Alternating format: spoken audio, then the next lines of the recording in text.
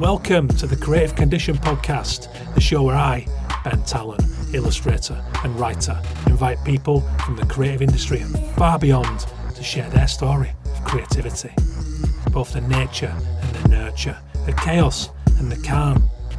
Creativity is a fundamental pillar of human happiness, something I'm increasingly fascinated by and so often misunderstood. So little by little, I hope to build an archive of fascinating stories, experiences and tips to help you maximise yours. The show is supported by Illustration X.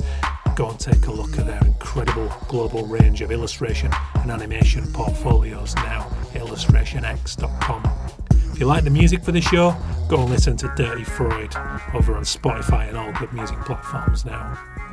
Today I'm joined by the fantastic Sam de Cruz. Sam is a fashion designer and artist, among many other things. She is also the founder of the magnificent Child Of.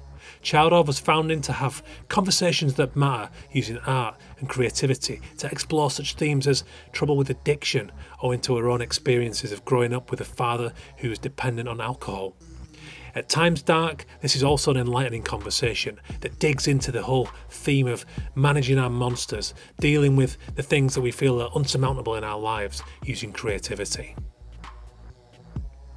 Hello and welcome to the show. How are you doing? I hope you're well. Welcome back. What did you think of James Brown?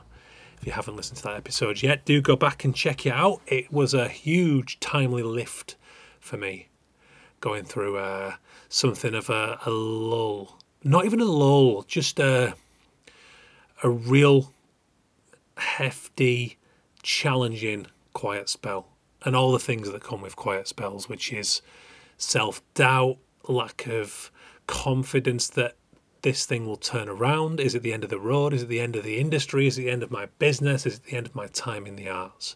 All scary things when you're going through it. And I'm still there. I'm still there to a degree. There have been some wonderful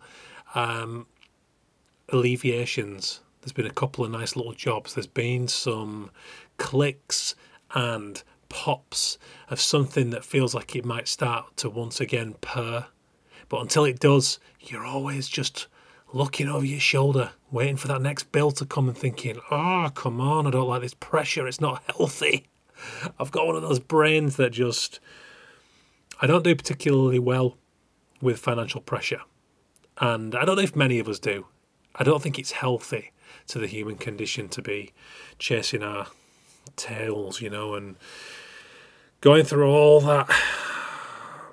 It's not a good experience. I'm going to do an episode. I keep promising this and I need to get my ass in gear and do it, but I'm going to do an episode on that very topic. But anyway, how are things? Let me know on the social, at Ben Talon Pod, at Ben Talon. I would love to hear your feedback on previous episodes. So why James Brown was a huge lift to me. It was, not just me. There's been a good amount of ears on this one. It's been a popular episode and the feedback has been brilliant. So thank you if you've taken the time to do that. And do that. Because, it's funny, as a podcast listener, I don't really do it, I listen to the shows that I listen to. I don't tend to feed back unless it's an episode that really, really knocks me sideways in the best way. And even then, I don't always do it. I think there's a tendency to take it for granted, and it's maybe par for the course of doing a kind of audio broadcast format, whether it's radio or whether it's podcasting. But it's nice when people do. So if you do think that you love an episode, do let me know. Because like anything else, you can feel on your own doing this thing sometimes, and it's really lovely when people take the time to pass on their thoughts and even their criticisms. That's nice too. I become a better interviewer whenever the criticism is considered. Much like as designers, as artists, as whatever it is that we do, when the criticism is heartfelt and it's done in such a way that it's to help you get better, then I think it's very welcome. I think it has to be. It's one of the ways we get better, Anyway, big thank you to the founding supporter of the show, Illustration X. You can go and take a look at those guys and all the wonderful things they're up to. They're a recent B Corp, which is a really good thing. They're always doing great work. They supported the show, helped me get it off the ground, and they've got such a vital a vibrant range now of illustration portfolios and animation portfolios. And like everyone else, you kind of have to these days, they've bled out into NFTs and GIFs and live and mural and all this great stuff. So if you want to have a look at there and get a real taste of what's going on in the illustration world, then I recommend heading over there now, illustrationx.com. And they're always doing great work with the likes of the Directory of Illustration, the World Illustration Awards, run in conjunction by the DIA and DIA, Directory of Illustration, DOI, my apologies. That's the American equivalent of our own lovely association of illustrators who used to support the show also and are still friends of the show. So go and check out what Illustration X are up to over at illustrationx.com or at We Are Illustration X on social media. So James Brown, like I say, it was a timely reminder of what it looks like to make your own way in this industry, to force conversations, to be aggressive in the best possible way, in championing yourself in a way that's comfortable to you. James made a fanzine back in Leeds called Attack on Bazag, and then he, by the age of 22, was editing the features for the NME magazine in London, and then went on to found Loaded magazine and edit GQ. And it's this awesome story of a guy who was a bit of a loudmouth at school, by his own admission, in his brilliant book Animal House, which I highly recommend. Really, really inspiring stuff from an era in the 90s where I think there was a lot of kind of get out there and make it work for yourself, whether it was Alan McGee over at Creation Records, Finding Oasis and Primal Scream and Jesus and Mary Chain, and just this chaotic story of what Alan referred to as fuck you, bonkers brave creativity. Brilliant, brilliant stuff. So go and listen to that one. We've got Hector Ayuso from Off Festival coming up soon. I am speaking at Off Festival on the Saturday night at 8 o'clock on March the 25th, I do believe. I think that's the Saturday. I think that's right. And I'm heading over there, and I've already been contacted by a number of creatives who are also heading over to Barcelona for what's going to be 3 days of just pure creativity indulgence, and I'm very excited. Currently planning the talk. I will put it out there soon for some feedback from you guys. I've got a number of possibilities for the talk I'm going to give, and I want to find out what would be the best received and what would perhaps be the most useful. So I'm going to get to that all in good time. But Hector's coming up on the show, and he's going to be talking about Off Festival and why it's really, really important for us humans as social creatures to have such events in the industry. We've got a judoka coming up on the show. That's somebody who fights in judo. And we're going to be talking about fight psychology and the flow states in that world. And it's surprising just how many commonalities it has with the visual communication industry. That's a mad one. Look forward to that. We've got Tom, the editor of The Idler, which is a wonderful magazine about the more contemplative life and idling. Very excited to bring you that one. We've got Adelaide Damoa coming up, talking about her awesome performance art, her British Ghanaian heritage. That one really gets deep, and it's a brilliant conversation. I headed up to London to chat to Adelaide last week, and I've been meaning to do that for a long time, so very excited about that.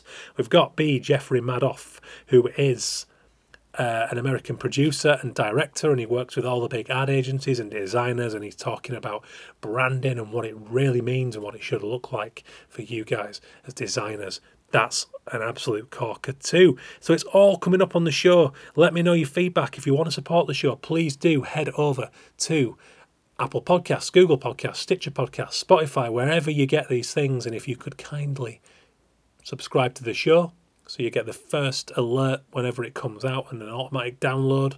It's a really good way to support the show for free. And also, if you could do both, it would be absolutely incredible. But either or is also fine. If you've not got too much time, you could leave me a review. And then, of course, it's the good old word of mouth. I see it every now and again. People ask for recommendations on podcasts in the creative industries, and you kind, lovely people will go ahead and tag. Thank you. And please do continue that, because it really does help. So that's all the banging on from me. Let's get to it. I am talking to Sam de Cruz, and Sam is very, very candid, very open about a troubled, don't know if that's the right word, gauge for yourself from Sam's story, but she had a background that involved growing up with a single father who struggled with alcohol. And the reason I wanted to get Sam on the show is because she's created a magic project that I worked with her on in terms of branding and creating a logo called Child Of. And I thought it was a great idea. So Sam is doing a lot of fantastic work with her co-founders around dependency and addiction and the impact that has on people's lives and the ways of using the arts and creativity and artistic expression to manage those experiences and to deal with them and to let them go. And I think there's so much shit going on out there in the world at the moment that's heavy and troublesome, and it's painful, and it has a huge impact on our creativity and our mental well-being. And I think that it's really critical in these times, especially with the stuff that we can't conquer. So in my instance, and I keep coming back to this, but the climate crisis, it's fucking terrifying, and it really sends me on bad mental health days, and that's a relatively recent thing in the last few years. But thanks to the work of some wonderful people, there is an increasing amount of information out there on managing eco-anxiety and CBT tips and mindsets and ways of acknowledging those feelings, and the fact that we can't necessarily slay the beast, so to speak, but we can certainly edit the way we respond and our positive channels for those feelings. And that's exactly what Sam de Cruz is doing with Child Of. So she tells it better than me. We're going to be getting into that big, heavy topic of addiction, but it's also a brilliantly inspiring story. So a big thank you to Sam. She's a lovely, lovely person. She's always been really supportive of my own practice. It means a lot. So thank you very much, Sam. And I wanted to kind of just shine some spotlight on what is a really important project. And we're going to be doing more around this stuff. So maybe it will resonate with some of you. Maybe it will be more of a thematic nudge in the right direction for your own demons. I don't know. Take what you will from this. I'd love to hear your feedback. Do hit Sam up. She's very happy to talk about it. There was a recent thing about, I think it was Brewdog, the Brewdog guys who are based up in Scotland, and they were challenging the kind of decision to add more restrictions, if that's the right term, to the alcohol industry.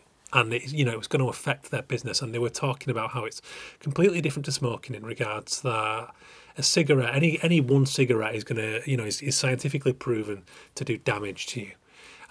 Whereas alcohol, when managed and when, drunk in moderation, is actually not quite the same, and it's up to the individuals. And the fact that, and this was something that Sam contributed to that conversation as a person who's seen this all her life, she said how she agreed completely, and that it was always indicative of something deeper, a deeper sadness, a deeper unrest, other unmanageable personal problems in somebody's life that tends to lead to abuse of alcohol. And I just found that really interesting. So anyway, enough prattling from me. I hope you enjoy the conversation. Do go and find Child Of. I will post the links in the show notes. You can find them on the SoundCloud channel and link out, and I will also share them on social. Enjoy the conversation. Big thank you to Illustration X for supporting the show. Big thank you to Sam. Here we go. So I'm from a place in Derbyshire, a little village called Ashover that I grew up in, and I lived with my dad and my brother. My mum left when I was quite young, so I was 4, so I never really lived with my mum. So I lived with my brother in a village, very kind of nice, lived in a nice house, and it was a good school and everything. But living with a single parent, back in those days, was kind of unheard of, especially living with your dad. So I think I felt quite different quite early on when I was like looking at, with kids and stuff. I felt like I wasn't from a normal family. Coupled with my dad, he was a really loving man, but he had his own problems and he was an alcoholic. So I had quite a different childhood. And I'd say early on, in like the early years, I've got a lot of happy memories. I have kind of blocked I have got like a block on a lot of memories, I think. But what it did do, because my granny lived with us when we were young. I think she left when I was about, I don't know, about 12. 10 or 12. So we had some, like my granny and granddad living with us, they really looked after us. And then when they left, it was just like the three of us. And then I started to take on the parental role a little bit, because my dad, he was self-employed, but he would do a lot of his work down the pubs, and he was a really colourful character. But like I say, he had his demons, and he was never like violent or anything like that. He was also always very quite melancholy, either really happy or really sad. And but as a child, kind of growing up with that, you become an adult way before you should do. And I took on this kind of parental role, but also I was really quite independent and had a strong idea of what I wanted and whatever. And so I'd always been creative then. I always remember like making, because one of my dad's girlfriends, she was a dressmaker, and she did. And I don't actually know whether it's her that actually influenced me. I guess it was, because we used to make clothes together, and I'd see her stitching, and she had like a little collection, and she's called Elaine. She was really lovely. And she lived with us for like quite a while, with two sons. So we had like for a couple of years, we had like a family that seemed quite normal. And then when she left, I didn't really see that much, well, at all afterwards. And she left because she didn't want to kind of compete with the drinking. But from then, I think that's probably when my creativity started, the confidence in using textiles and kind of working. And I used to do embroideries and kind of like customized clothes and that kind of thing. And then I was always painting and drawing. And so then the natural route for me to go would be into textiles. I didn't think of textiles art back then. I just thought fashion, because it was like an industry that you could get a job in. So I got it into my head that I wanted to go into do a BTEC. I did a BTEC in fashion design, and then I'd got it into my head that I wanted to go to St Martin's. But all of this was coupled with like really quite disruptive home life, being quite a rebel, being out there, doing my thing. And yeah, that's kind of where I started. Would you say, I've been writing quite extensively in this new book. There's a whole chapter on kind of adversity and creativity and those kind of hurdles that people have to overcome in early life. Some of the examples are kind of like dyslexia and ADHD that I've been covering and things like that. And then, of course, in your own circumstances, there's people with their troubles in their home. Did you think any part of that kind of instilled in you a work ethic or a hunger for your art? Yeah, definitely. I think I mean it's so much.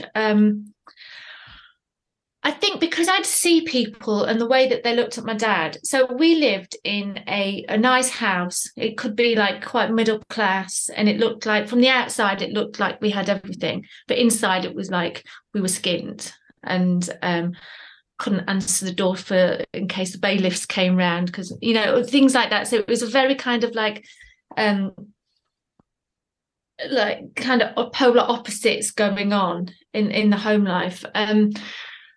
And I'd look at people and I could see the way that they looked at my dad, and there was a lot of shame attached to it.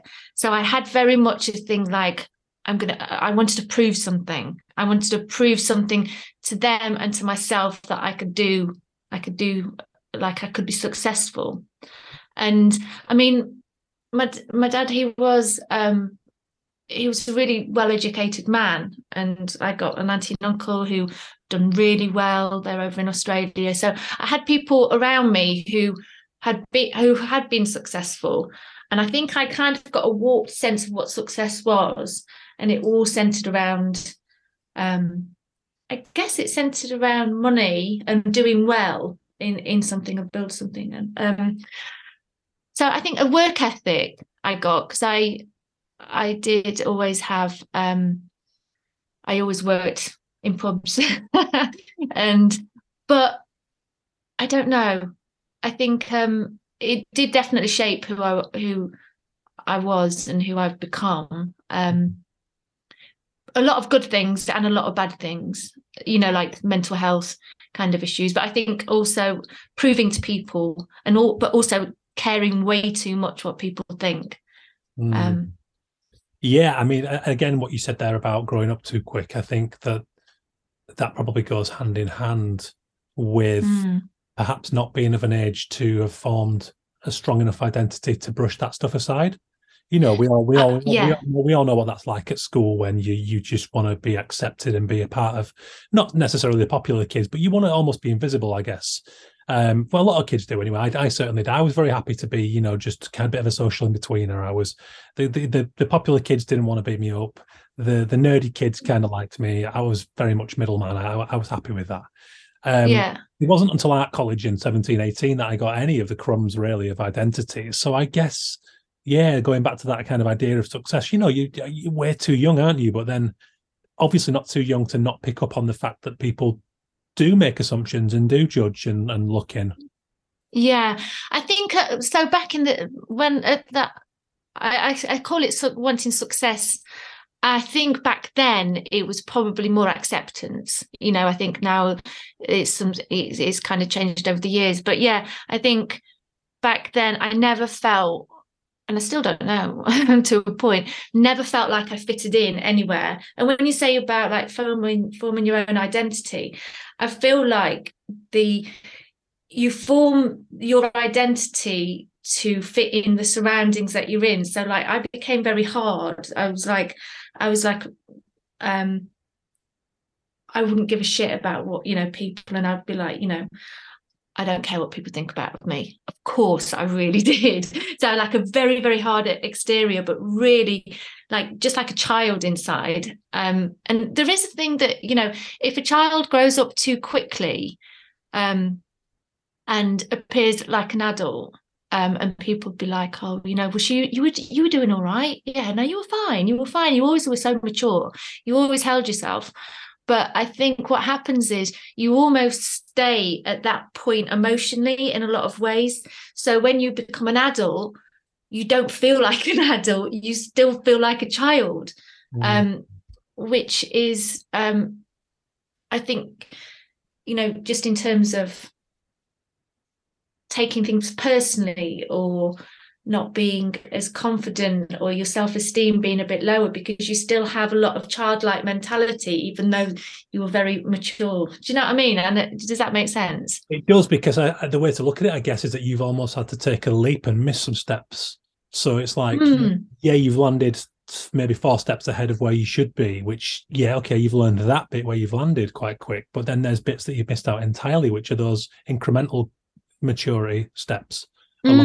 Perhaps, Yeah, which I think those are the ones that form the self-esteem, and they form, like, if you don't feel secure as a child and like really understand what it's like to be able to say anything to your parents and know that they're going to love they might disagree with you, they could tell you off, but they're really going to love you and work through those emotions with you, and they're totally accepting, and all of those feelings of security. When we talk about kids, if that's one thing that you can give them, is that feeling that it doesn't matter if you live in a massive house or a really small place, if they can feel secure when they come home, and they know that when that door closes, it doesn't matter what's gone on, your parents could be cross with you, but they love you and they have just secure. You're secure. That's what self-esteem is built on. And if you can give that to your kids, then you're winning.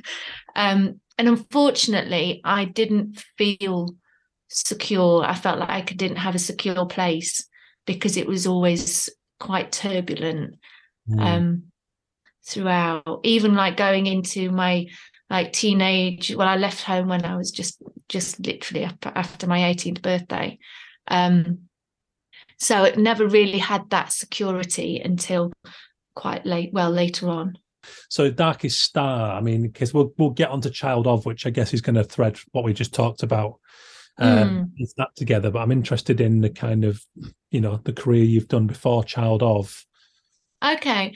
So when I really wanted to go to St. Martin's, and this is quite incremental to the story, is like I wanted to go to St. Martin's and I didn't get in. And I said to my dad, right, I want to redo another year, do a foundation. I think I need a bit more of an arty portfolio. And he was like, I'm not going to support you in that, because I'd got a place at Derby, but I didn't want to go to Derby. I just wanted to go down to London. And he was like, no, I'm not going to support. He was drunk at the time. I've never spoken to him about it sober. So in my head, he was like, I'm not going to support you. Me being probably more dramatic than I should have been was like, right, he's kicking me out. So I was like, fuck you, I'm going. So I moved out of home at that point and then started living on my own and supporting myself. And I did a year foundation and an A level, and then I got into St. Martin's. So I was really like, at that point, I felt like I'd won. I was like, yes, like I really did. It was amazing. It was such a buzz. But then when I got down to London and started doing my degree, in my head, I'd got in, I'd won. It was almost like the race had finished. Really, in hindsight, it only just fucking started. Excuse me, can I swear on here? Is that cool? I have got a bit of a sweary mouth, I'm sorry. But I was like, when I look back now, that's when it should have kicked off. That's when my work should have really kicked in, but it didn't. I was like too busy in such a mental headspace. And I did work and I got my degree. I certainly didn't take advantage of all the opportunities that were offered to me, which is something I look back and I get quite cross with myself, but actually you can't do that, because that was where I was at the time. But so I did fashion design at St. Martin's, and then after that I met my husband when I was in my last year, and then we decided to go traveling as soon as I finished. So we went traveling for a couple of years, and then when I came back, we just that's when Darkest Star I started working. I got really into the technical side of things, because I thought, if I'm going to start my own label, I need to know how to physically do it rather than just design. And also, and I remember like when we had a conversation before and you were saying about knowing who you are, like I've always been a maker. I've always liked the physical side of things, like rather than, I'm not interested actually in seasons or consumerism or fashion, as it were. I like making. So if I'd had that conversation that we had when I was choosing which degree to do, I would possibly have thought about going into textiles art, because it would suit me more, whereas fashion really didn't suit me in hindsight. But so I went into the whole technical side of things when I came out. And then when I had my first child, we decided to start Darkest Star, which is a Depeche Mode song, if you know Depeche Mode. And it started off with like making handbags. So we were thinking like, how do the idea started of how do I combine art with a product? Because I'd always through uni, it was all about a product. So, but then I was really into art and I was thinking, how can I combine the two? So we started off, and the beauty of working for yourself and not having, I didn't have a business plan. It was purely designed through emotion, which in one side has been really good. On the other side, commercially, it's not great, because I didn't do everything that you should do, like, looking at your customers and seeing where the gaps in the market are, all of these kind of things. I didn't do that. I just literally went emotionally and think, right, well, we'll do this. And then so I do something. So the Darkest Star story has really kind of like twisted and turned.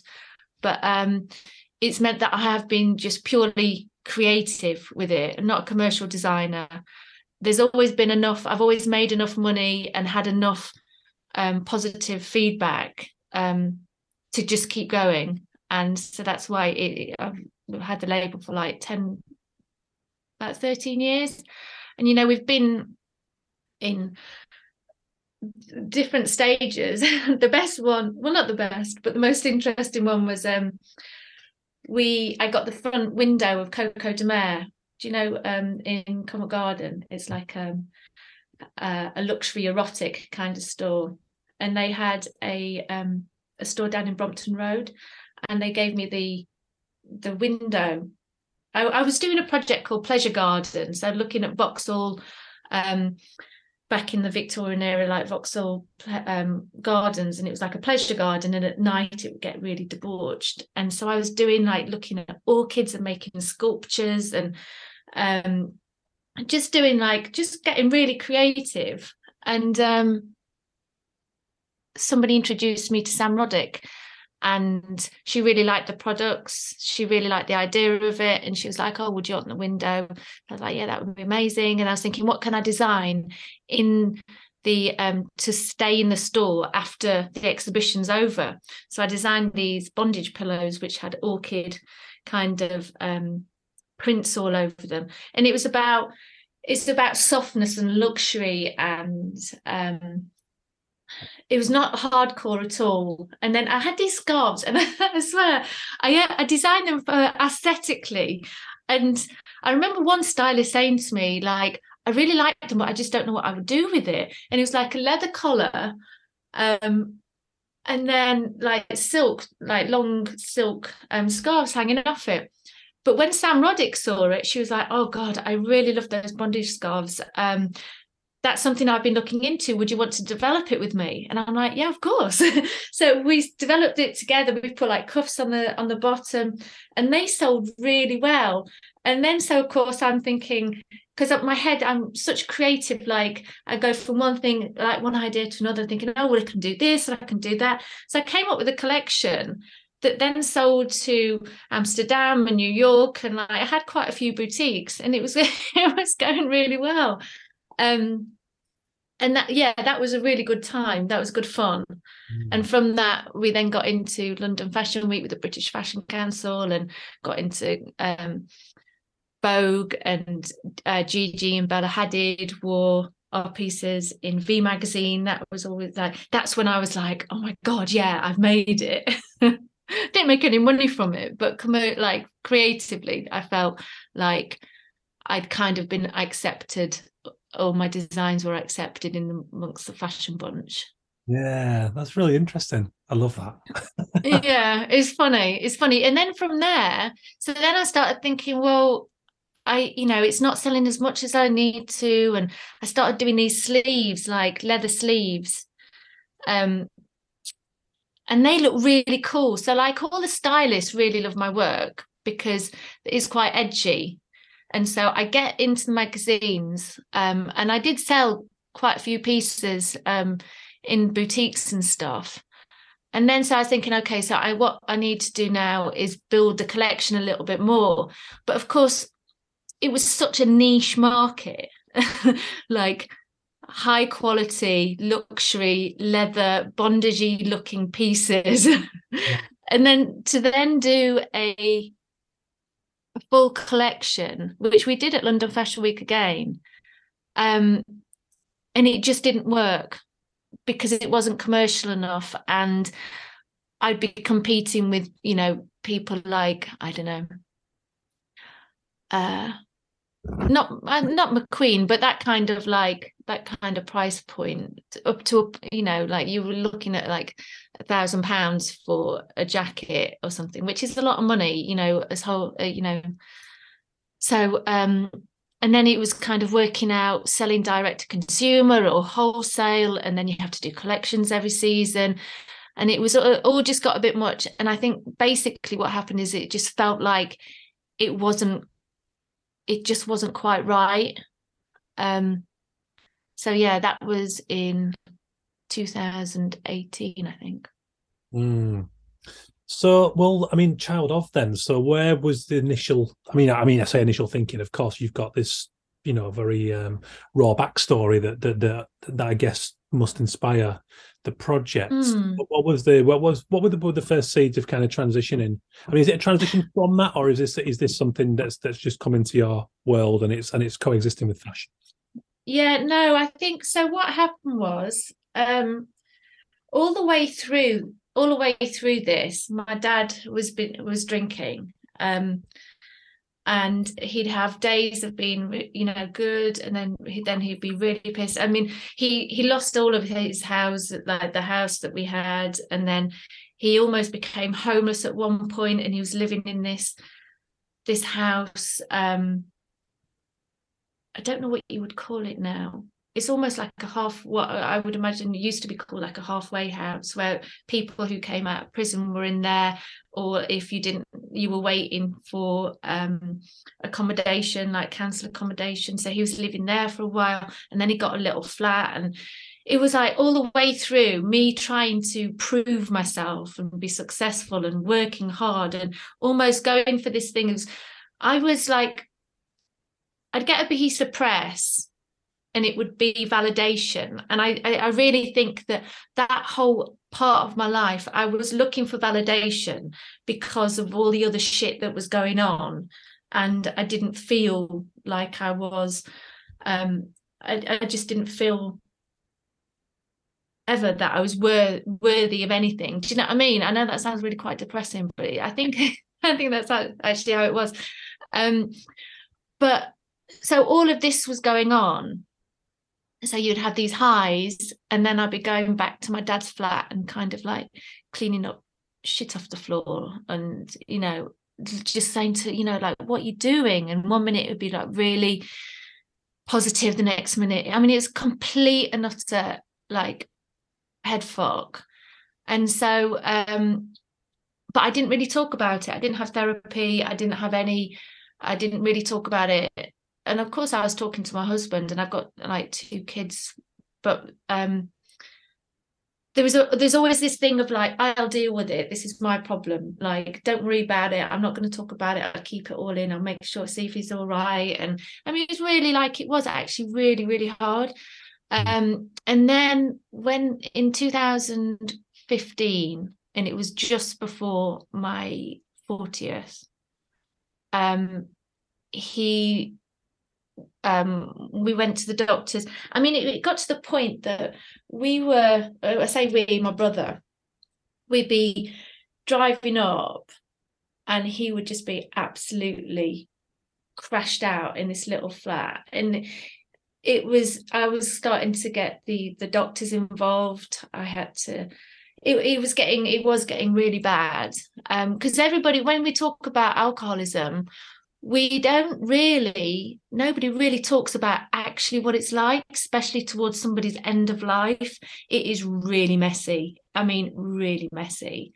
And to deal with your parents in that situation, when if you don't talk about it, it really, like, it's on you, it's heavy on you, like, all the time.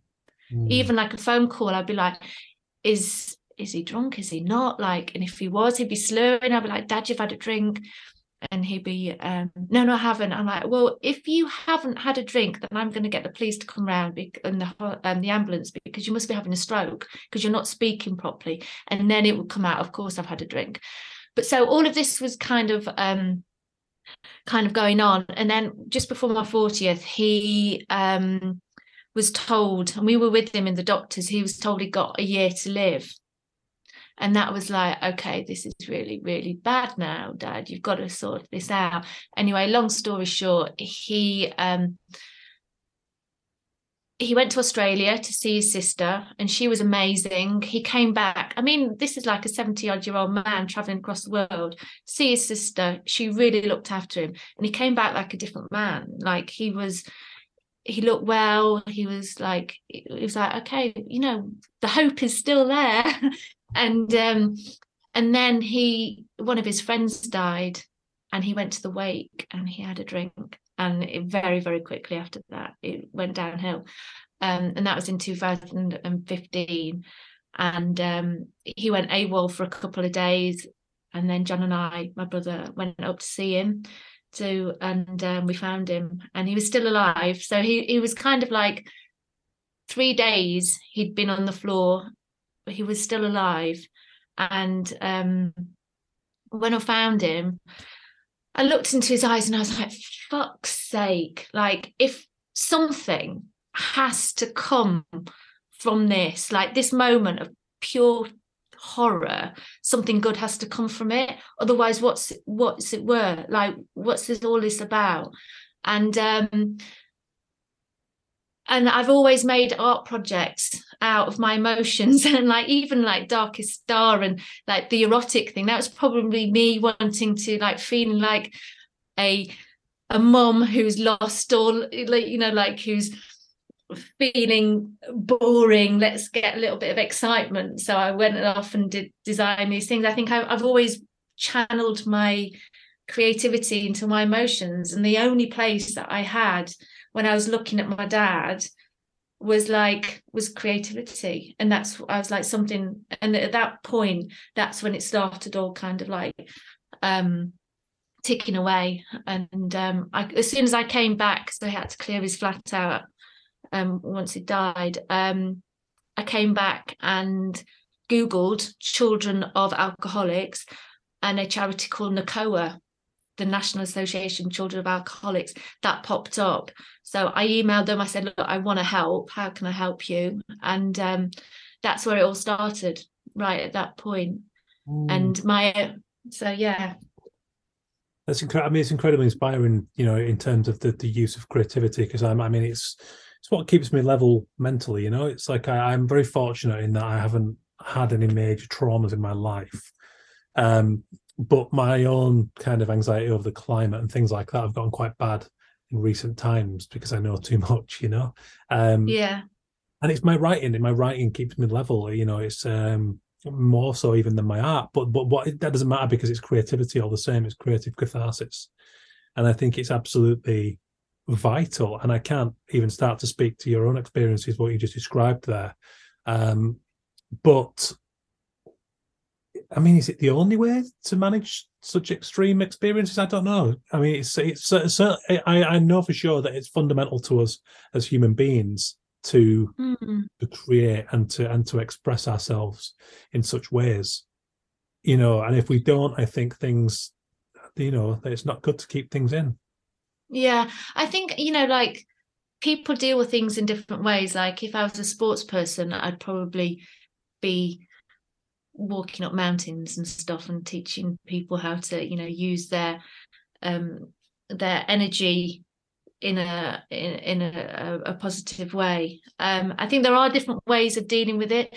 I think when you're a creative, or even like even if you think you're not, the amount of people that I know is like, oh, I'm not creative, and it's like, actually you are. You just haven't tapped. Yeah, no, I totally agree with that. But if you can find that space, that non-judgmental space, so you aren't judging yourself, if you can find that space to write or to cook or to sing or to stitch or to paint or whatever, if you can find that, I do think that you can just, even if it's just to escape the outside world for a little while, you don't have to even kind of work through, you know, a certain problem or a certain emotion, but if you can just find that space to just lose yourself and find that like meditative place, then it can help everybody, I personally believe. I agree completely. Yeah. And like you say, it's not, you know, we have this tendency to jump straight to the sharp end of, you know, guitar or art or whatever form, like you said, sport there, but it's, you know, again, it can be anything. But it's just something you know, switch off and pour those emotions or even just that energy into. I think you're absolutely right. I think it's vital to have your thing, whatever form that takes. Yeah, definitely. And also I do think that if you can do it with other people, just that sharing of creativity, it fuels your own and it fuels theirs. And it's something like, it's really powerful. It's a really powerful thing. So, you know, I think if you are feeling low or lonely, you know, going to groups and workshops and that kind of thing, even just like online, it's just connecting. I think, like for me, addiction is loss of connection. with yourself, with your relationships, with the outside world. Whereas creativity is all about connection, and that's connection with your own physical body, or like your emotions. And I think that you are connecting to other things that are a little bit more than what you can explain through, with me, through words. I'm not great with words, so that's how I express myself, is through what I can do, which is generally with my hands, like making. I think you hit on something really important there, actually, and I was researching this quite in depth the other day about the kind of the human social condition and the need to, to have fulfilling relationships in our life. And it was very interesting. So it was, there was statistics about, mortality rates for people who don't have that. Very, very, very, very fascinating stuff. It was quite clear, that it causes, physical ailments and of course mental issues and the likes. Oh yeah, totally. If you think about it, I don't think it'll be long until creative workshops are prescribed by doctors. I think we're starting to see them prescribing like the Calm app. I think it's either Calm or one of the apps that promotes kind of mindfulness. That's being socially prescribed now, and I think there's more research going into it all the time. And I think it at some point, with loneliness, they are telling people to go and join like social groups, and this is coming from the doctor rather than just from friends. So I think creativity is not far behind all of that. I think there's so much research at the moment talking about how it helps you mentally. Well, there is, and this was something that came up in my chat I had recently on the show with Professor Anna Abraham, who was amazing. She's a neuroscientist and psychologist specializing in creativity. I think I mentioned it to you actually during a previous chat. I was about to talk to her, and yes, she talks about that and about the neurological side of it and of creativity, and there was a paper that she talked about in a previous podcast that I had researched. And this was about flow states, which was something we talked about quite a lot. And it was about flow states and the tendency for them to be environmentally friendly. So, we're talking whether it's workshops, arts and crafts, in physical intimacy with loved ones, going for a walk and a talk, all these things that help us to enter a positive flow state. Tend to be quite kind on the planet. So it was talking about how we start to reshape, this paper called for the need to start reshaping society because it's just better for our emotional well-being and it's better for our, sustainable planet too. I just found it really fascinating. And the fact that this is happening now, this is being recommended, shows we're at this crossroads because you've got the old order almost doubling down on, fossil fuels and everything else. But then you've got this amazing uprising of consciousness about why we need these relationships. COVID was a great example of how people turn to creativity as almost a coping mechanism. In some cases, because we had the time on our hands, and wanted to fill those hours. It really depends on the individual. But I think, I'm guessing that the social side of this plays a huge part in your decision to start Child Of.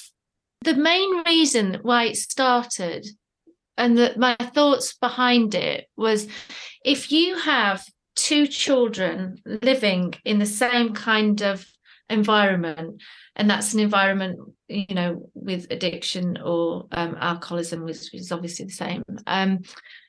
If you have two children living in those environments and they retreat into creativity, they find that space for themselves, to get away, whether they're drawing or painting or making music or whatever. If you've got those two children, one of them could use their creativity and achieve a career from it and have a fulfilled life through their creativity, where the other one could go down the same route as their parents. And I was really interested to find out, what is it that makes that person, that child, kind of use their creativity to do well in life. And so it is just really as simple as that. And then so I started interviewing adults who have been touched by addiction, just to see what, is it mentorship, or is it accessibility to the arts, or what is it that we can offer? Like, I want to learn something. It's not just about, well, selfishly, since doing this project, I'm actually being able to find my own voice, which I think I've suppressed for many years. And I've been really fighting to find myself creatively. It's always been there, it's always been massively present, but I just don't think it's been a true voice. And now through this project, I'm actually being able to find actually what I want to say.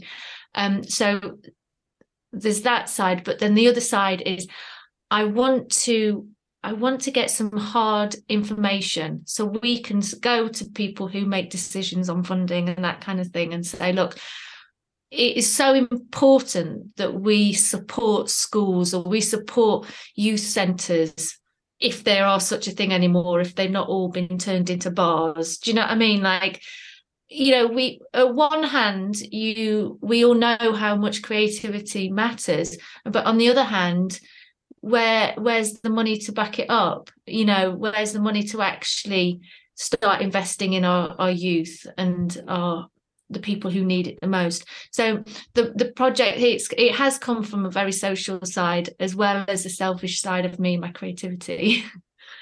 Yeah, but it feeds each other. I wouldn't even say it's selfish. It's, if you don't feel energized by it and belong to the project, then how could you possibly give that to others? I think you have to. Selfish, I think, is the wrong word. I think it's almost, if you don't find fulfillment to begin with, the person who's creating it, then, because it lives. I've had this conversation many a time recently with people, that when you make something and there's love for the thing you're making and there's some positive energy going into that, or catharsis, whatever it is, it lives in the product. It's always, I think. So I think in Child, I've got that already from just going on the website and reading the way that the manifesto is written and that kind of thing. It already lives with that energy, which is really positive. So I wouldn't even call it selfish. I think it's just, you have to start there. Yeah, no, I mean, my own practice, my own art practice is being fueled, is literally being fueled by this in one sense, because I'm using other people's experiences to create my artwork, but also because it is opening up so much more, so I'm able to do my own thing as well. So it's like, it is a total win-win situation, because, and like I say, you work with people who say that they're not creative, and then they're buzzing because you've shown them very simple steps, like if you do this, this, and this, and layer up an image, so very, very simple stuff, but you wouldn't know it unless you knew it. And then they come out with a picture that they're happy with, and the amount of the energy is so beautiful, and it fuels you. And I think I know this could sound like really do-gooder, but I really do believe that if you are going through trauma, bereavement, or any kind of if you're in trouble and you're feeling mentally in trouble, I think if you have the ability to help the people, then you will. There is part of that which will heal you, and I think we don't really talk about that enough. That just helping other people really, really helps. So if you're, with this, the social side of Child Of, is about working with people, and I want to give. I look back on my career, 25 years in fashion, and working and making and creating, and always had got a project. At one point in my life, I used to look back and think, I'd be like, oh my god, I'm so skilled, but nobody gives a shit. I'm never gonna do anything with my life, really down on myself, even though other people looking in would be like, oh no, she's done all right. But I'm so down on myself and so down on everything I've achieved, because I hadn't reached these thing of success, a word which I didn't even understand myself what success was, but I was wanting to grasp at it. So all the skills that I had, I didn't value, but now now I'm doing workshops and I'm working with other people and I'm just showing them things that I've learned along the way.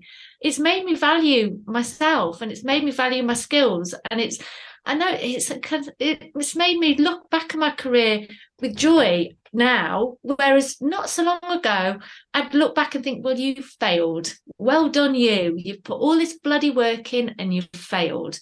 Whereas now I'm like, actually, no, you've done all right. And that's because of working with other people and not wanting outside validation for it anymore, because actually there's real happiness to be gained from working with other people and sharing your knowledge.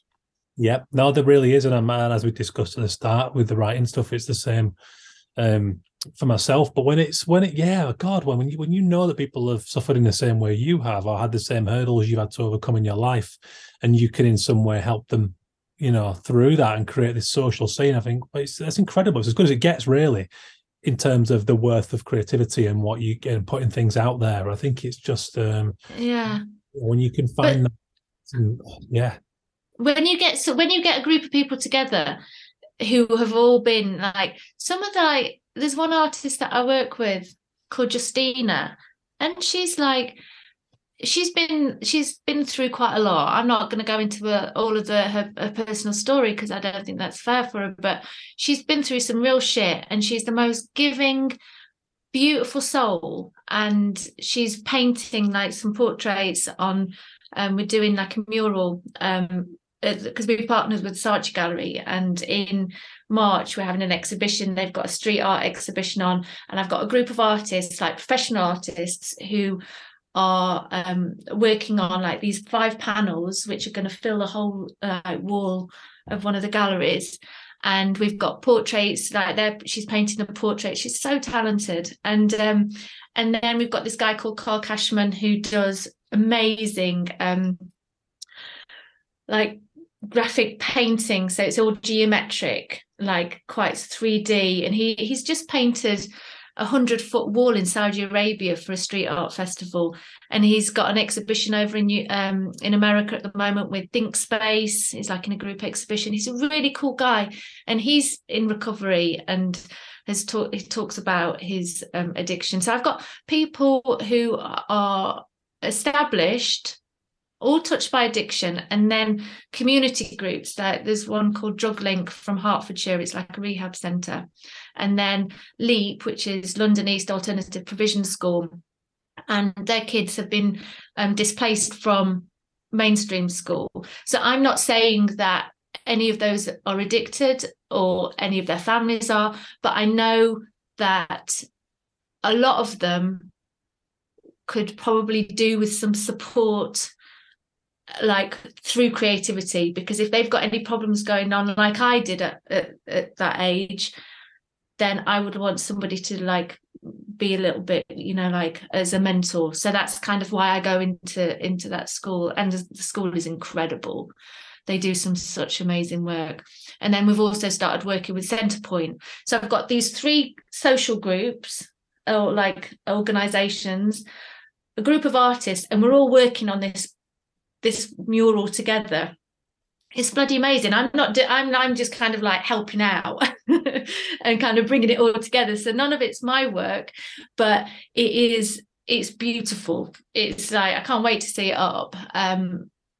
But just the energy, and like the artists are giving themselves over and, spending so much time on it for me, and well, for everybody and for themselves as well. So yeah, it's cool. It's a good spot to be in.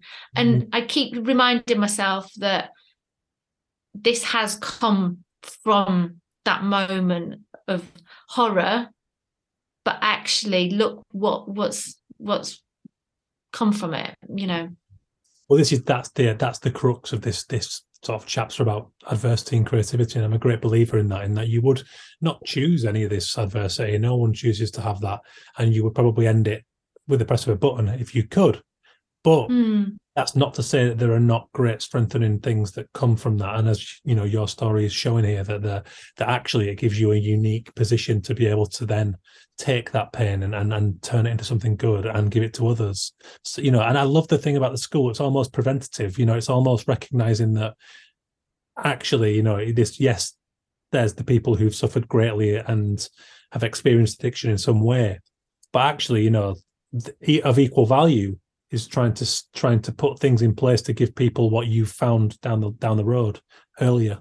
Yeah, yeah. And I think as well, so like when I'm at the school, my main thing with wanting to work with these particular kids is when I was that age, I didn't talk about my dad being an alcoholic, really, because you don't want anybody to disrupt your family life because you love your parents, even though he was a bloody idiot. And one moment I'd hate him, the next minute I'd love him, but I have a really deep love for him, and I adored him.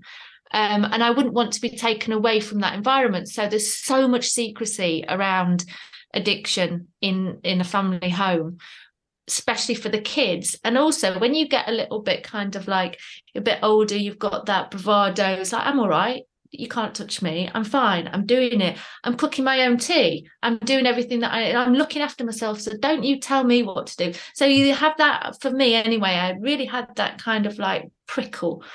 But when I go in to see the kids, if I'll like, they'll say, why are you here? And I'll tell them about Child Off. And I'll say, well, my dad was an alcoholic. And, when I was your age, I thought I was all right. But actually, I needed a bit of support, but I didn't really know that. So anyway, if you've ever got anything that you want to, share, then that's fine. I can, help you out. And I just want them to know that it's all right for them to say that they're not all right. And then I obviously, because I'm not a counsellor, I'm not qualified in that way, I'd obviously speak to the school and, but sometimes them just talking about it. So then I give them permission to talk about what's going on with them, because I'll be so open with the relationship I had with my dad. Mm-hmm. Yeah, and to break the. Oh, no, sorry. No, sorry, I thought you finished. I didn't mean to jump in. So I truly believe, like, to break the cycle of addiction, we have to concentrate on the child as much as we concentrate on the addict. So for the child, we give support. For the addict, we try and erase the stigma attached to it, and we just talk about it all, the whole cycle of it, in a way that is like, everybody is touched in some way. How many degrees away, I don't know, but like, we all know somebody who's struggling, but not that many people really talk about it. And and how do we talk about it? Like, how do we tackle if one of your work colleagues is always pissed, and you think, actually, one, that's not great for work, but actually what's going on with them? Like, how do you approach that? It's difficult, isn't it? Well, I mean, God, yeah, of course it is, because it's hugely personal, hugely complex, and very deep rooted. Because I, like my dad's dad, he died. I never met that granddad. He died. He was about 40, I think. He was a big drinker, and Wow. And one of my closest friends had alcoholic mum, dad, and stepdad. So it was around him his whole life, and it's really hard, because these people were all interesting, funny, talented people. So the question is, well, why would they do that? And it's because they've, like anyone else, they've got their own problems, and they obviously, I don't know, but they don't know. I don't know. I can't start to explain why someone goes down that road, but it's huge, and that's why it's hugely complex. It's and so therefore, when that's passed down to a child who, as we said before, hasn't yet learned their own identity, and then you've got a real kind of puzzle on your hands. You really have, because it's the emotional thing as well. So like, if your parent isn't available emotionally to you because they aren't able to cope with their own emotions, then the child, being quite egocentric as a young one, as you have to be as a child growing up, that's not like, it's not derogatory. It's like you then automatically assume they're not emotionally available to me. What have I done? what have I done wrong? How have I? So then you start to, you have those feelings, and you can carry that through to like adulthood. Like even the other day, I got a message from somebody like, "Oh, Sam, you all right? Are you around later for a chat?" And it's a colleague of mine, like from one of the partners that I'm working with. Straight away, I get a rush of adrenaline rushing through my body, thinking, "Oh fuck, what have I done? I've done something wrong." I like what, and within a millisecond, I've got all these scenarios running through my head, like what have I done wrong? And she wanted to talk to me about something that was really positive, but before I'd even like spoken to her, I just assumed that I was wrong, and that comes from a childhood thing that like, and I'm 48 years old. So these things can stay with you for a long time, and we can't underestimate that of Yeah. how a child. Do you know Gabor Mate? Have you Yes, that sounds really familiar. So tell me, because I don't know where I know it from. And maybe Laura's been listening to podcasts with him on. I'm not sure. Yeah, I mean he's everywhere at the moment because he's just written a book called The Myth of Normal. You'd really love him. He's such a open thinker when it comes down to lots of things like ADHD, because a lot of people who are like a lot like of addicts are sufferers of ADHD who haven't been diagnosed, because with the like coke, for instance, and amphetamines, they actually can level somebody with ADHD out a little bit and brings them to they feel a bit straighter. So then it's very easy to start taking it all the time. So, I think he's brilliant. And he comes back to with addiction as being always coming from a place of pain. So anyway, look into him. He's brilliant. He's absolutely brilliant. He's done loads of podcasts recently. Yeah, that's why I know, because I think because I'm writing all this stuff and I'm having all these conversations around it, his name keeps coming up in that sphere. Yeah. And it's interesting. So when you said about like the workshops and that the kind of that energy, I always refer to it as magic, because for me it's just such a pure rush and a pure feeling of humanity and connectedness. I had a really interesting talk the other week with a friend I've just met here in Salisbury, who's a very young drama and English teacher at a secondary school that's got quite a high percentage of I don't know what the right word is, prickly kids, let's say. And she just talks, she laments that she's only able to teach drama once every fortnight, and it's got such a low place on the hierarchy of subjects, because she just said it's a different language and it's a safe space. And what you find is that the kids who are like the naughtiest click really quickly with it, because it's the first time they've encountered a different thing that isn't academia, and they can do things that they're normally told off for, like make a load of noise or be quite abrasive, but in there it's good because it's acting and it's drama. And she encourages them to throw chairs around and things like that. And it's like she said, when it clicks that they're allowed to do this and they can find some ownership in it, my God, the transformation in those kids. But then in turn it makes us sad, because that's just not there for them in any other way in their lives. So but there is, and it's not high on the priority of the schools either, because they have to tick all of these academic boxes. But I'm also really optimistic because there's people like yourself, Sam, doing like amazing work there, and then there's Abby, who's the teacher there, and then I'm writing this book, and I know someone else is writing a book, and there's like Gabriel Mate. It's like there is a real shift in consciousness happening, and I think we have to be optimistic that because we can't rely on government for, well, as we're finding out, fucking anything at the minute. But like in general, only do so much, even if it's really good government. So I think we on the ground have to believe in what we're doing, and we have to find our battle. Totally. And eventually, there's going to be a tipping point there, and I think that it's going to become more accessible to troubled people from troubled starts and the like. So I think definitely.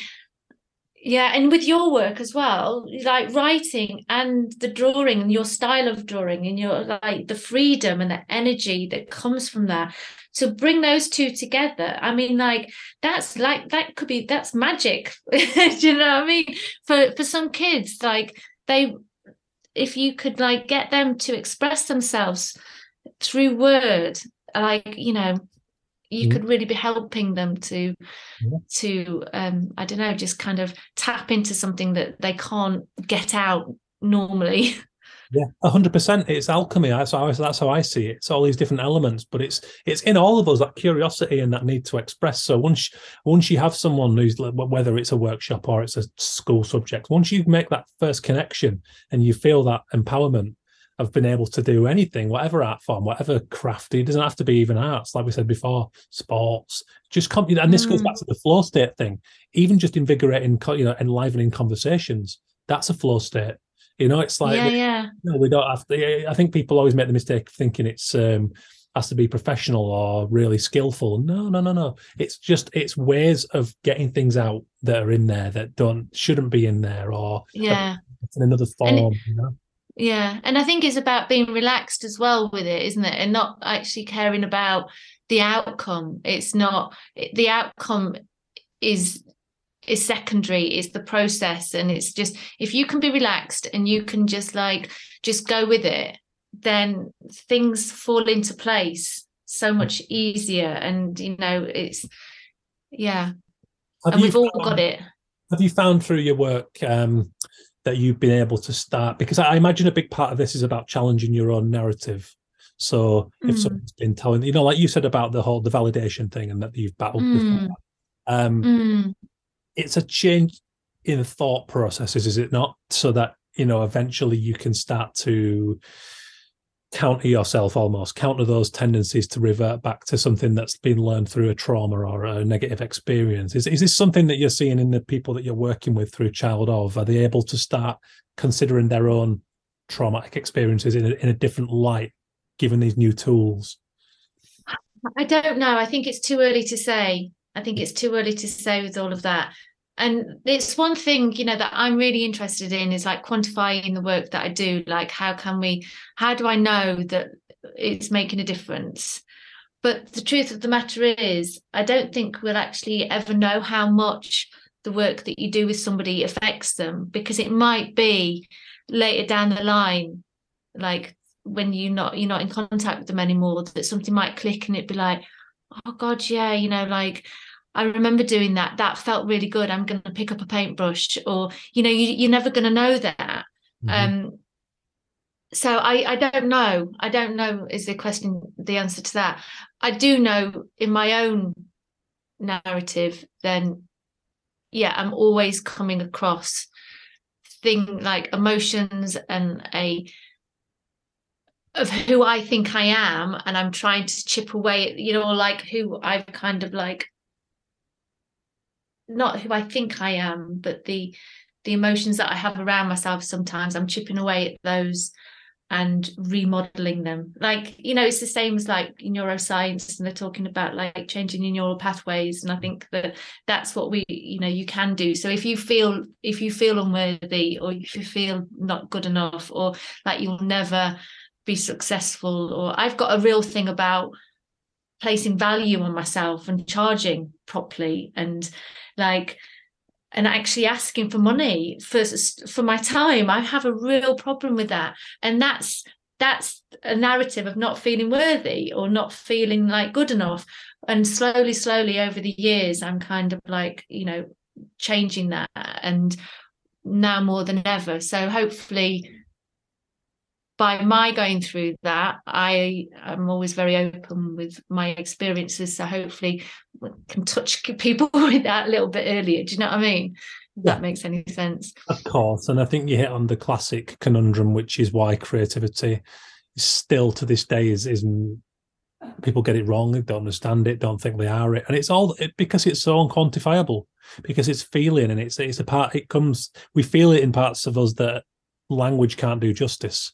It's feeling, it's energy, it's instinct, it's all these animalistic qualities that we have, that we know and we feel are absolutely right and really valid.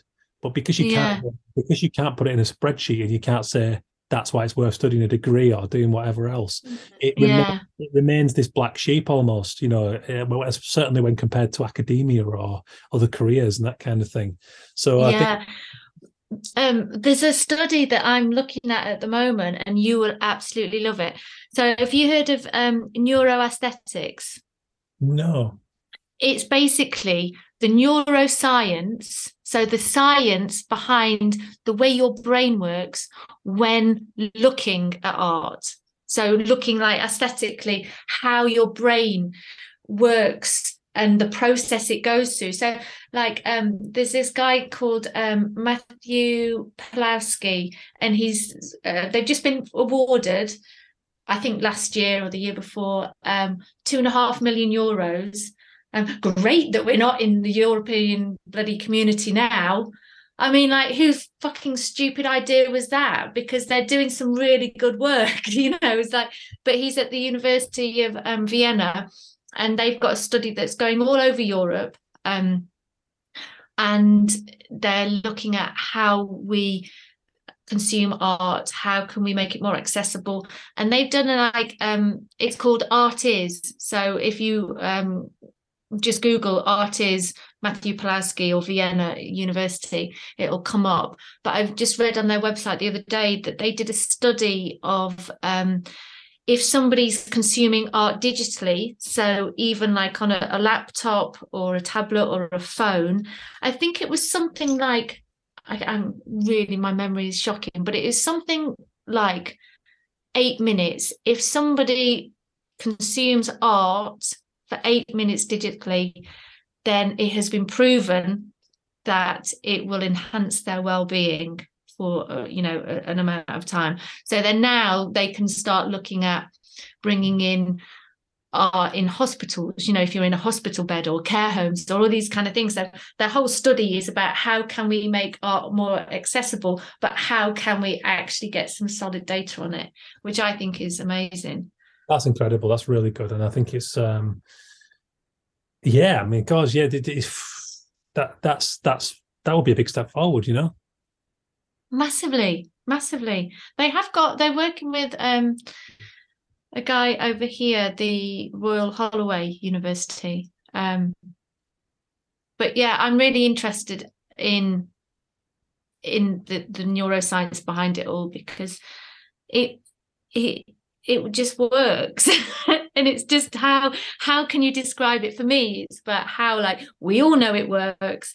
Let's all kind of come together and work out how and make that, you know, so we can talk about it in a bit more of a academic way rather than, you know. Oh, absolutely. Yeah. God, yeah. No, the neuroscience of this stuff is really, really fascinating. It really is. Yeah. So yeah, God, I mean, yeah, that's the thing. It's just tricky. Yeah, it's tricky to put it in numbers, which sadly, at some point, to get funding, to get it, you know, invested in broadly and put in infrastructure, there have to be some aspect of that, doesn't there? That's the thing. It really does. It really does. So I'm writing a proposal because I really want to do an MA, and part of it is about quantifying like art activism, you know, like, does it actually work? What is all of that? You know, like, we hear about it, we know about it, but like, actually, if you want to go and get funding for a project, or if you want to, you know, talk academically about it, we need to have more data. And now we're living in a world of data analysis, so now is the time to be getting figures, do you know what I mean, and seeing what works and what doesn't work and that kind of thing. So yeah, I'm really interested in all of this kind of area. Yeah, it's amazing. And yeah, no, I mean, I'm trying to cover as much of that as possible. And actually, you know, it's the first time really I've written anything that's kind of journalistic and research, but I wouldn't even say research based, because it's my central narrative of kind of being fascinated in creativity. But for every point I'm making, I've got a number of other accounts from various spheres, and I'm reading academic papers and on neuroscience, and I love it. I really enjoy it. This is like a PhD that you're doing. You're doing your own little PhD. Well, it is, you know, and I've always said this podcast has proven to be like an unexpected installment of my education, because I've had over 200 invigorating, fascinating conversations with all kinds of people. It's the biggest life education beyond just growing up as a kid, you know. So yeah. So what are you going to do with your book then? Because it sounds like it is like a Bible of what's happening creatively now in our time. So what you're going to do with it is that it needs to be like, it has to be part of our education system, surely, or something along those lines. So what are you going to do? How? Well, that's the hope. I want to work through connections with schools and businesses and get the thing out there far and wide, but also make sure the pieces are accessible, because there's a lot of extrapolations from podcasts and in quotes from conversations I've already had, so that it exists in audio. Certain bits of it exist in audio format. But yeah, I want to take it in. I want to do workshops. I want to do talks at festivals and schools, but also, prisons and secure children's institutes. I'm not afraid to take this to kind of people who've really had struggles and might be quite daunting to go and do a talk in front of. But I'm not bothered. I don't wilt under that kind of pressure. So I won't want this to just suddenly be like a thing for designers and corporations, which it's absolutely not going to be. Well, don't get me wrong. I know that those areas have it's as much for them as it is for. I want it to be for everyone. This is got conversations with neuroscientists and firefighters, and I've got and this is a word I learned recently, a judoka, somebody who does judo. Excellent. About flow states in fight sports. This is way beyond the arts. Just there's a lot of examples from within the arts, of course, but it's about creativity. It's called the creative condition because it's the condition of humanity. What about TED Talks? It sounds like this is like. I'm up for all of it. That's the plan. I want to really take this to industry and beyond, and totally build my thing on this.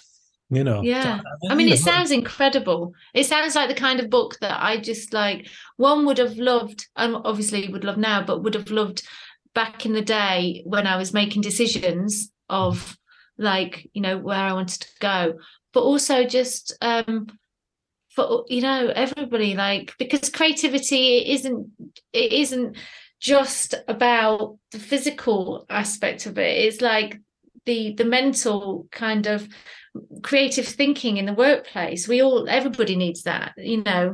Yeah, and to overcome any of the world's problems, we're going to need to be really creative as a species. That's the truth, So it's got that of it as well. I think we need to empower people and change the way people think. So definitely. Yeah. So where can people connect with your project? So probably, there's my website, which is child-of.com, and then also Instagram, which is child_of_project on Instagram. And if anybody wants any information or any support, if they're touched by addiction in any way, either their own or their parents, they can get in touch with me. Like I say, I'm not a counsellor. I'm literally just through my own experience, but I can put you in contact with other organisations who have got the infrastructure to help and support in like more official kind of ways. Brilliant. That sounds really, really cool. Well, it's been amazing, and I'm excited to see where it goes and how it grows. Yeah, thank you. And in March, so 1st of March at the Saatchi Gallery, our exhibition is going up. So anybody who wants to head down there, and they've got a great street art exhibition on at the same time, so it'd be well worth a visit. Thank you ever so much to Sam de Cruz for just having the courage to speak openly, because this is something that came up on James Brown's podcast as well, the last episode, and James talked about how difficult it was to talk openly on the audiobook and to write openly in the book Animal House about losing his mum to suicide, because he'd never really spoken about it. This was a generation in the 90s that didn't really talk. It's only really in the last sort of 10 to 20 years that we've seen some serious progression in the conversations around mental health and all the stigma that comes with it, particularly for guys, because there is that toxic masculinity aspect of stiff upper lip and boys don't cry and all that, and it just has such a adverse impact on mental health. And what I said to James on that episode was that you cannot underestimate the wonderful ripple effect that you speaking about this will have on people who've also suffered it.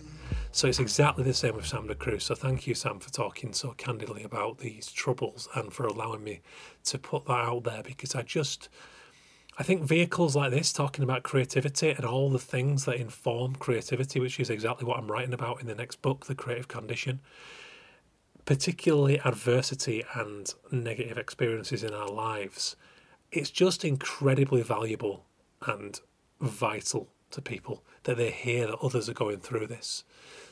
So big thank you for that. I hope you took something from it, and at the very least I hope you found it interesting, and I hope it may give you some armour for the times in your life when you may encounter monsters that you can't slay. Like I mentioned earlier, it's been really cathartic for me actually for talking to people like Sam and hearing people talking about the monsters in my life. You know, it's just I think that we are an industry full of neurodivergent people and sensitive, empathetic people, and that can really be an Achilles heel if it's not managed properly and if we don't have outlets to talk about these. I don't want to say weaknesses, because they're not weaknesses, they're very much strengths, but they certainly have downsides that just create little fissures, little cracks in us that on the bad days can leave us a little low, you know? I think you all know what I'm talking about. Funnily enough, I mentioned earlier I'm going to be talking at Off Festival in Barcelona. I've just finished writing a little something specifically for the festival that they're going to be putting out there in the hands of all the guests going to the festival, and I'm incredibly excited about that. And that's very much in the ballpark of mental health. So there we have it. Thank you very much for listening, guys. Please do drop us a review, subscribe to the podcast, and tell a friend. It really helps. I do this stuff for the pure love of creativity. And I haven't been numbering the episodes recently, but we must be coming up on 200 if we've not already passed it. And I do that because I'm just truly passionate about creativity's role in our lives. So I hope you like what you get. We've got big episodes coming up. We've got Tom Hodgkinson, editor of The Idler. We've got Adelaide Damoa, wonderful artist and performance artist, talking about British Ghanaian heritage and all the amazing, powerful work she's done around that. We've got Hector coming up talking about the social creatures that we are and why we need events like Off Festival.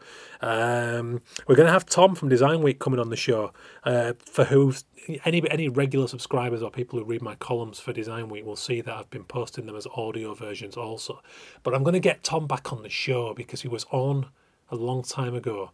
But he's got this awesome course coming up, which is about training creative professionals to better work with the press. And I think it's really, really important because I, for one, have found that the press that I've had throughout my career, whether it's a feature in Computer Arts magazine, contributing some comments to pieces in The Guardian, The Times, all kinds of things like that surrounding the creative conversation, really, really does form a crucial element of the marketing that we need to do for these creative businesses of ours.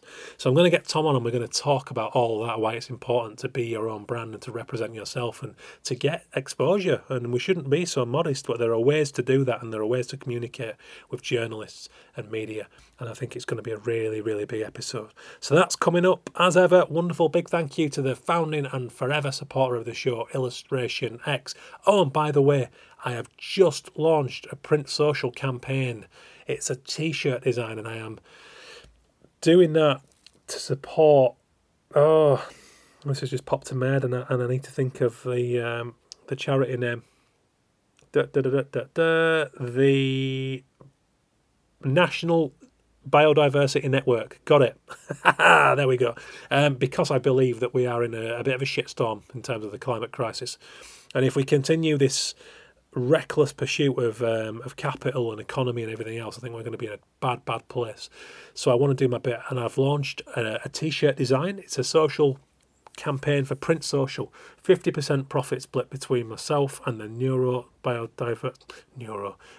Biodiversity Network, who help to chart species in this country, in all of the UK, and I think it's a really important cause because we have to keep tabs on the real-time effects of the climate crisis and ecological destruction. So it's my personal crusade, my personal cause alongside creativity, and it's a rather dirty, dark design around money. Anyway, you can go and read the description. I've got it up on my social channels now, so go and check that one out. I'm going to be announcing it on the day that this show comes out on Tuesday, so go and have a look. If you fancy a cool t-shirt, do go and grab one. Support the cause, help me get the t-shirt launched. You have to sell 5 to make that happen. So there you have it. That's enough from me. Thank you so much for listening, guys. Check out Illustration X over at illustrationx.com, at We Are Illustration X on social. If you want to say hello at Ben Talent or at Ben Talent Pod, hello at bentalent.com on the email. Have a brilliant week. Stay creative. Stay sane. Nice one.